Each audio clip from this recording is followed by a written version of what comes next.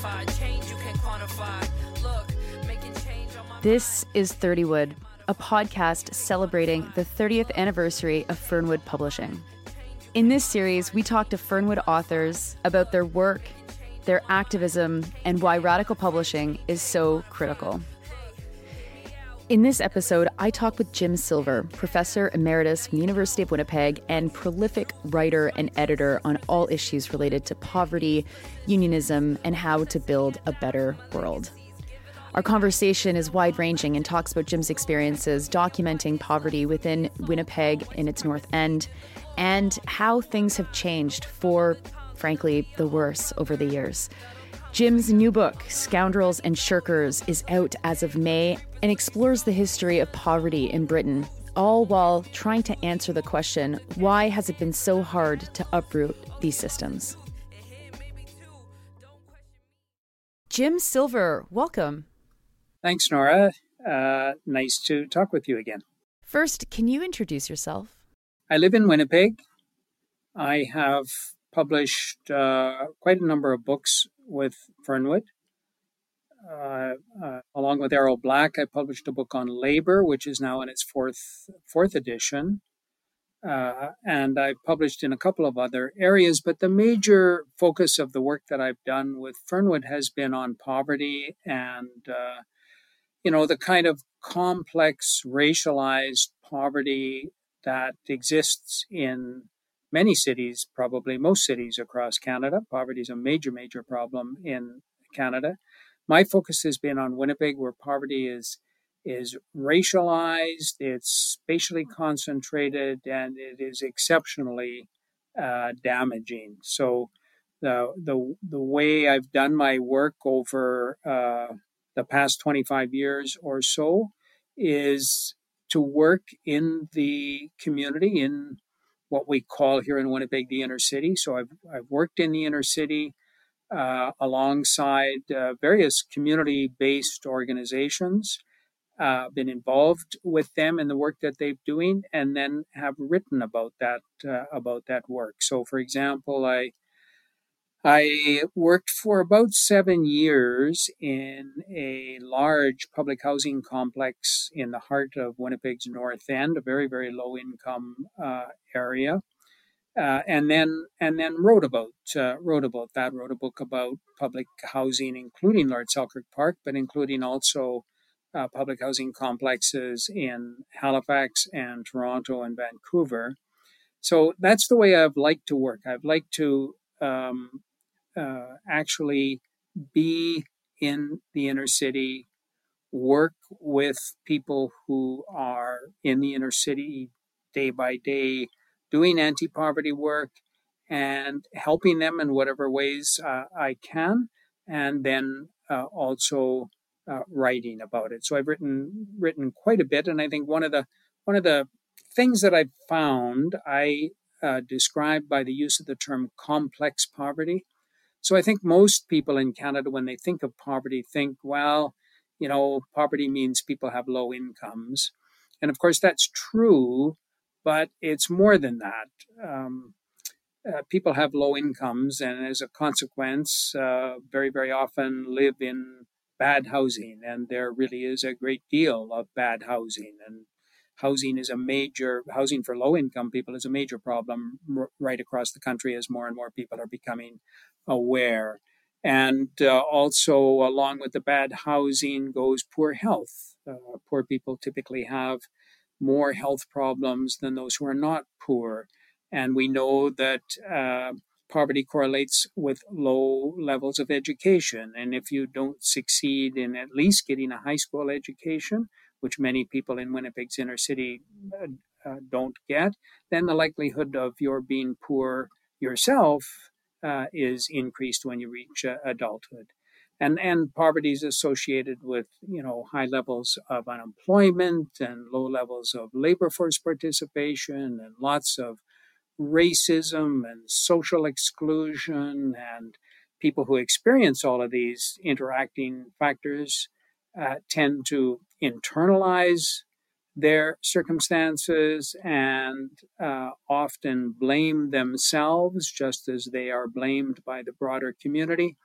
and it creates a net of poverty from which it's really hard to escape. So poverty is a more complicated kind of thing than I think many Canadians appreciate. And I've been able, I think, to come to understand that by my direct involvement with people in Winnipeg's inner city. I want to come back to the way that you have seen poverty evolve over the years and how you've written about it and been involved in fighting it. But before I get to that, I'm wondering, at what point in your activism or in your direct experience and work did you realize that you had to start writing this down? Did you come to the work expecting to write books or articles or whatever about it, or did that become apparently necessary through the process of you doing that work? I went into it wanting to understand what was going on in Winnipeg's inner city. I had a long connection with poverty because as a young person, I was a CUSO volunteer in West Africa.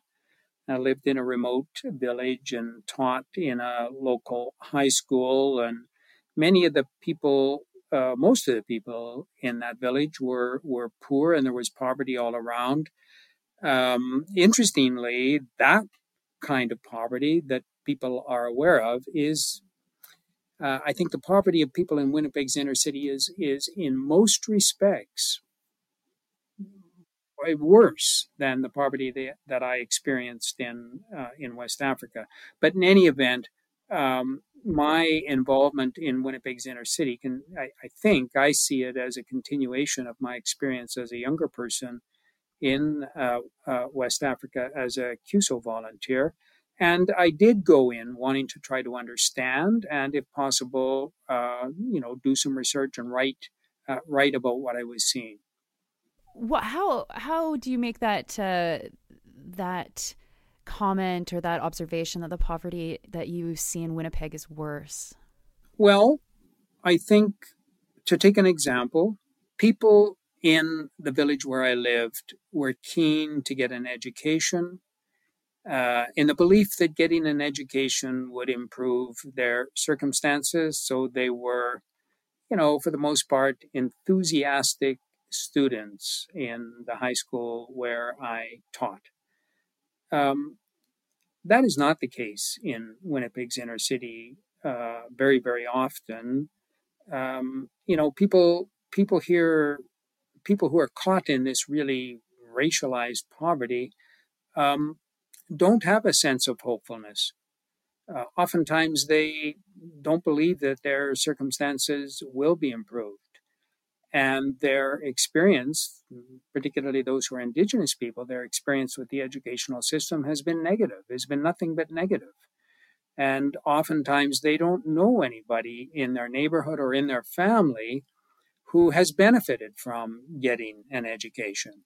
So, educational outcomes as a result of all of that are very, very low, and it's that reproduces the poverty in Winnipeg's inner city, or among the things that reproduces the poverty. And I think also families here. Many of them are damaged. They're really struggling. In some cases, that's a product of colonialism. Poverty amongst Indigenous people is very, very high in Winnipeg's inner city, but it's not just Indigenous people, it's many people. And the families are really, really damaged. There's been, as a result of colonialism, a loss of culture, a loss of language. That's not the case in West Africa. Families are healthy. They're thriving. They have low incomes, but they know who they are. They're proud of who they are. And in many respects, live a really, really attractive lifestyle. So I think it's for those kinds of reasons that I say I think the poverty in Winnipeg's inner city is even worse than what I experienced anyway in West Africa.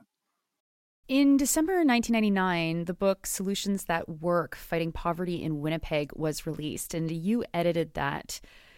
Do you ever go back to that book and see where things were in 1999 and compare them to where things are today?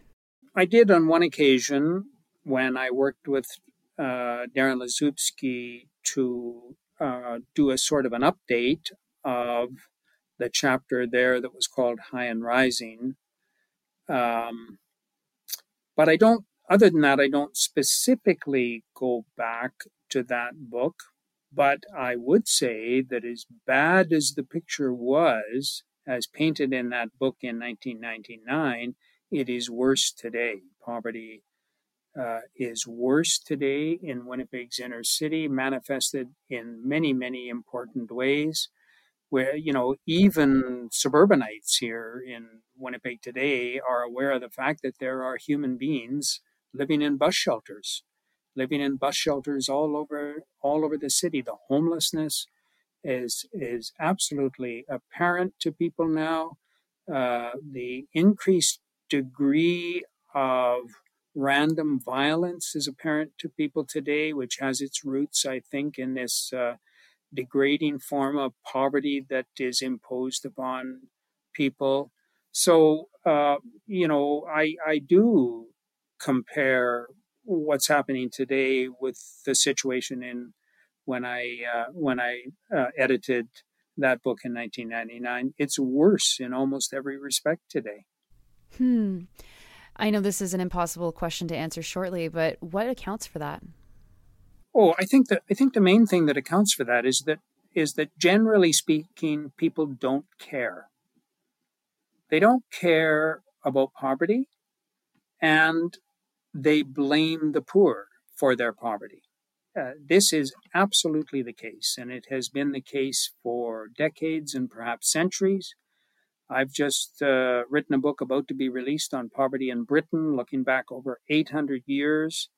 And it is a constant theme in that book that people blame the poor for their poverty. They hate the poor. They fear the poor. They punish the poor. That is the case here in Winnipeg, and that's a big part of the explanation for the fact that the poverty continues to get worse. Governments are not prepared to take the actions that have to be taken to solve poverty because they don't think that there's going to be any public support for their taking those actions. I'm glad you mentioned the book that is coming out. It's called Scoundrels and Shirkers and is slated to be out in May, if I'm not mistaken. How did that book come to be?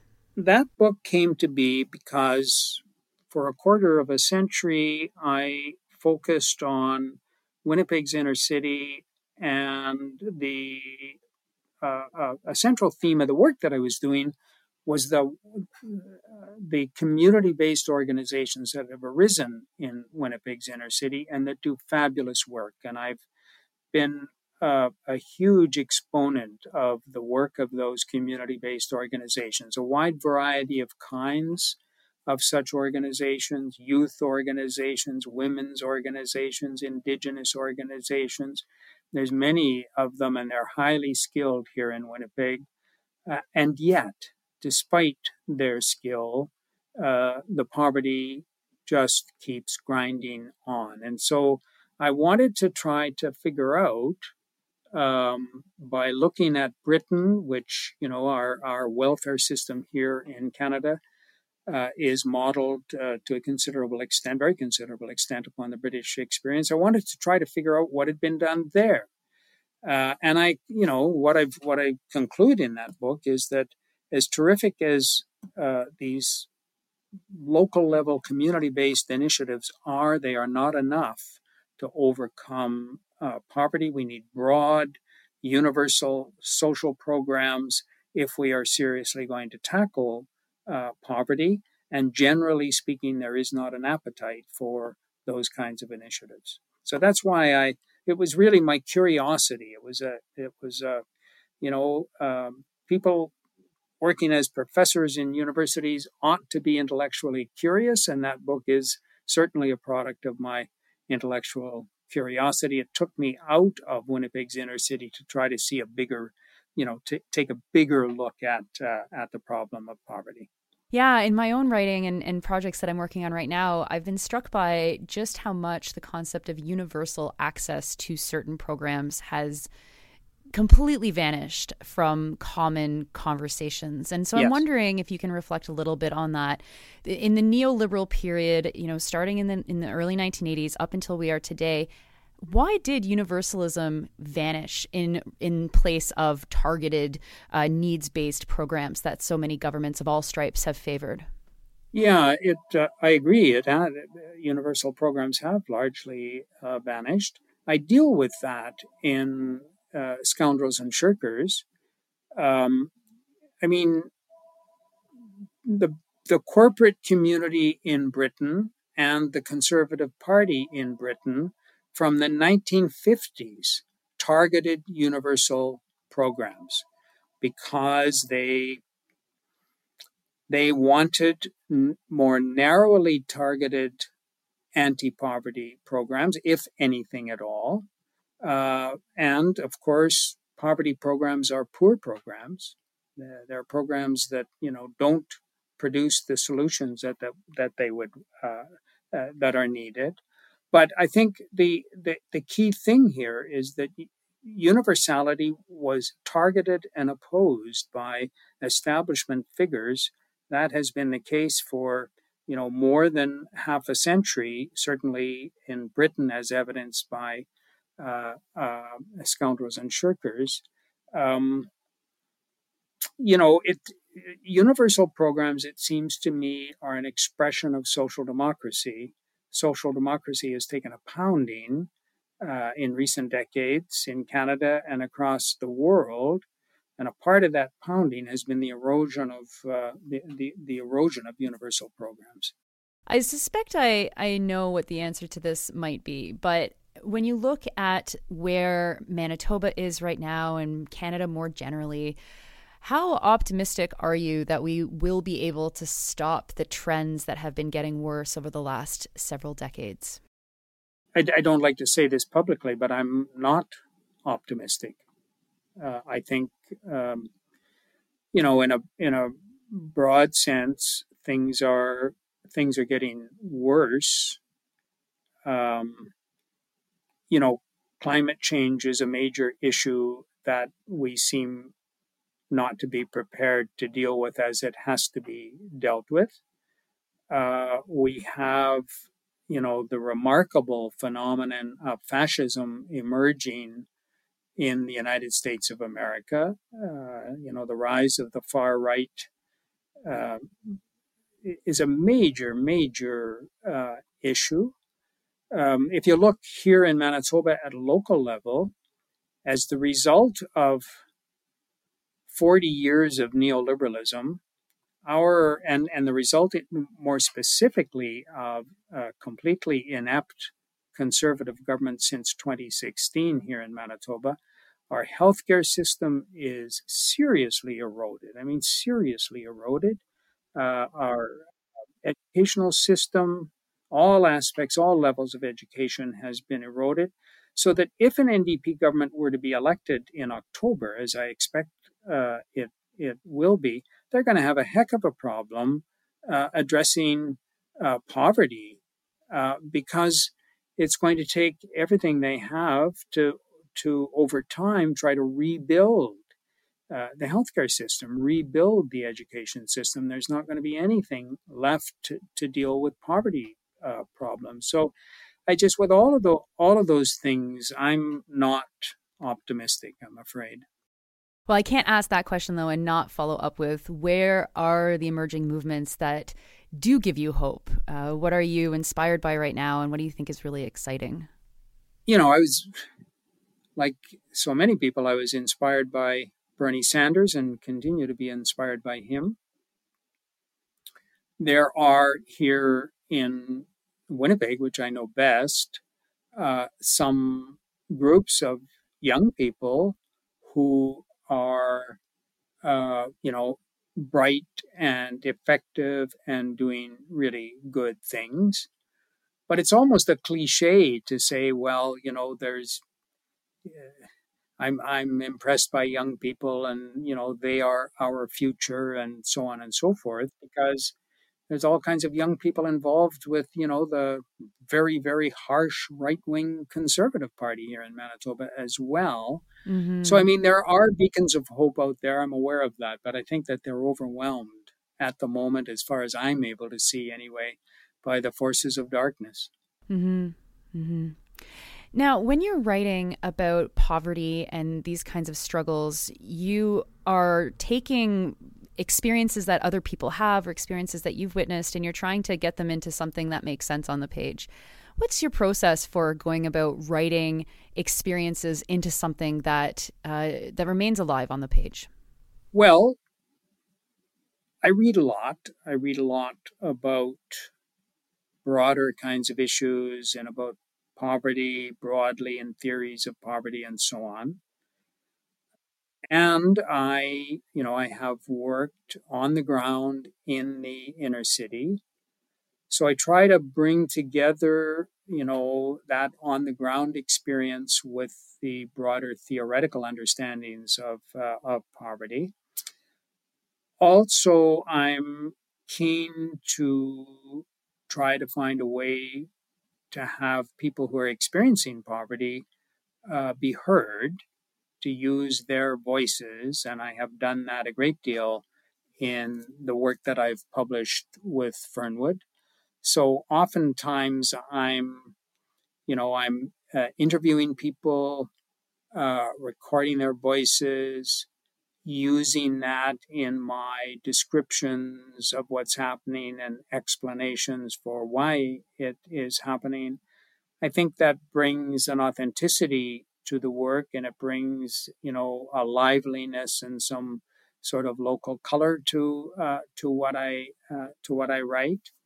And I try to write in plain language as well. I try not to use abstract, convoluted theoretical language.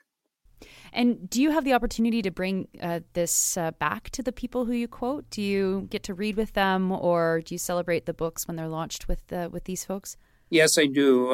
I'm keen on that, and that's a part of the sort of participatory research methodology that I use, and that many of us here in Winnipeg now use. So I work with people in the community. I take what I have written and published back to the community. Uh, I then build on that work with the community. It's very, very much the way I work, very much a collaborative process with people in various inner city communities. Yeah. I have a bunch of rapid questions for you, but before I get to those rapid questions, and I've been asking everybody those questions, I have also been asking everybody this question, and it's probably obvious why. Why is radical publishing so important? We're overwhelmed by the profit orientation and the individualism of today's capitalism, neoliberal capitalism, and so that most publishers are not particularly interested in publishing progressive work. I think it's exceptionally important that there be Canadian publishers, for one thing, and more Canadian publishers who are prepared to consider publishing critical works. Fernwood Fernwood does that in an admirable way, in my opinion. And I mean, if you think about what I've spent my life working in in a university setting.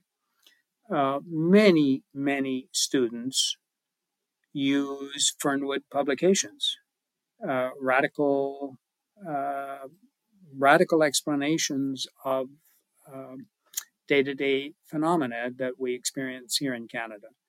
I mean, to have an alternative voice, to have a publishing house that's prepared to put out a different way of seeing how the world works is exceptionally important, it seems to me. Otherwise, we would simply, be overwhelmed by the dominant points of view and by the rising right-wing points of view. Mm-hmm.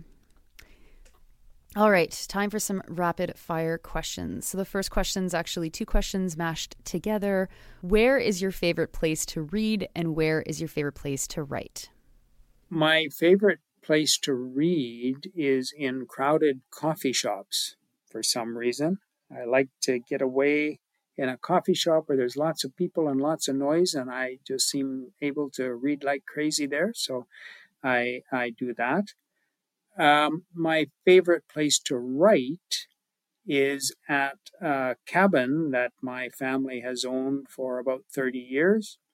And we are there in the summers, and I have a little desk in the corner, and I write there from about 6 in the morning till about noon. And my grandchildren are running around, and prior to them, my children running around and making noise and playing, and it doesn't bother me. I keep right on going, and they know that if I'm allowed to do my work until noon, then I'm free to play with them in the afternoon. So that's my favorite place to write. Oh, that sounds just lovely. What books are on your to-read pile right now? Let me tell you what I've just finished reading, like literally. Barbara Kingsolver's Demon Copperhead, which is a novel that sort of reimagines Charles Dickens' David Copperfield. It's really a powerful look at the impact of poverty and the opioid crisis in Appalachia in America.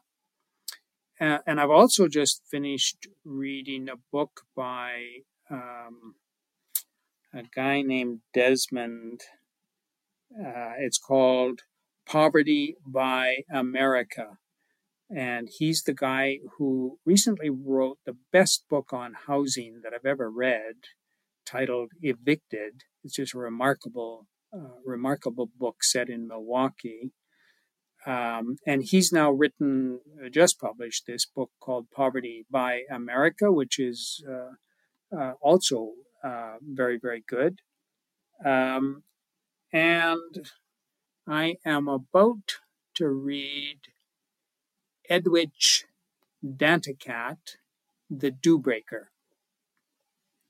I'm reading that book while I like her work, but also it's the next book in my book club. A group of 6 of us, 6 guys. We've known each other for 60 years, and we have a book club that we've used for about the last 25 years as a means of staying together and staying in touch with each other. And so Edwidge Danticat's The Dewbreaker is the next book. She's quite wonderful. And that for Poverty by America, that is Matthew Desmond, for anybody who wants to check that out. Yes. Do you have a ritual that prepares you to write? Well, I'm not sure that I'd call it a ritual, but when I'm writing, I write best early in the morning, and I kind of get into a groove. And my late wife used to laugh at me saying that I had an obsessive personality.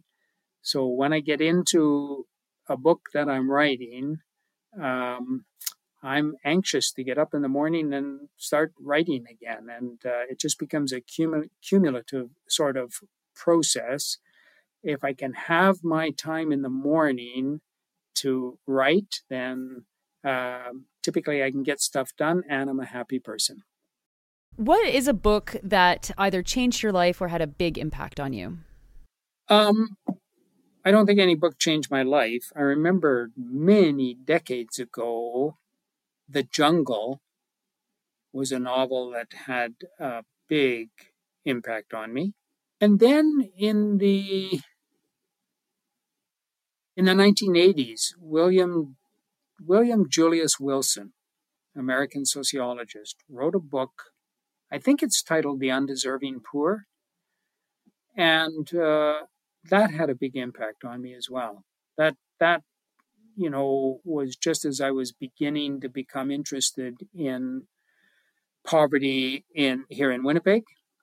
interested in writing about it. And that book had a big impact on me because it had a very, very local, micro level focus together with a bigger picture kind of context. So it was good. Yeah, that was a significant book for me. And speaking of to-read piles, I have to say The Jungle's been on my to-read pile for about 2 years. And so every time I'm like, now is the time for fiction, something comes up and I'm stuck reading nonfiction and can't get to it. But I will get to it someday. The last question that I have for you is, who is someone that you look up to? There's lots of people that I look up to. I look up to people who are active in the community, trying to build a better world, trying to change things in a positive way. And there are many such people right across the country and certainly here in Winnipeg. And I admire them. I admire their dedication. I admire their organizing skills. I admire their intelligence. So I wouldn't single out any one person, but rather would sort of single out that category of people who are on the ground working to build a better world. Now, by my count, you've written or edited 12 books for Fernwood, and forgive me if I'm off by one or two. Where can people get copies of these books? Well, in public libraries, certainly, often in university libraries as well. Or I believe they could go to the Fernwood Books website and order books in that way as well. Wonderful. Jim, thanks. It's been a pleasure. Thank you, Nora. Hey, what's your point of view? Hey, what you want to do? Oh, you like that? You've been listening to my conversation with Jim Silver as part of the 30 Wood podcast series. Episodes come out every 2 weeks, so be sure to check back to hear your favorite Fernwood authors. 30 Wood is hosted and produced by me, Nora Loretto, with lots of help from the team at Fernwood. 30 Wood is a proud part of the Harbinger Media Network. Check out Harbinger's radical left-wing podcasts at www.harbingermedianetwork.com. Don't forget to like, subscribe, and share your favorite episodes. Many intersectional layers to you. Nothing we haven't been through before. They stop me at the border, call me a foreigner, cause I question why they slaughter.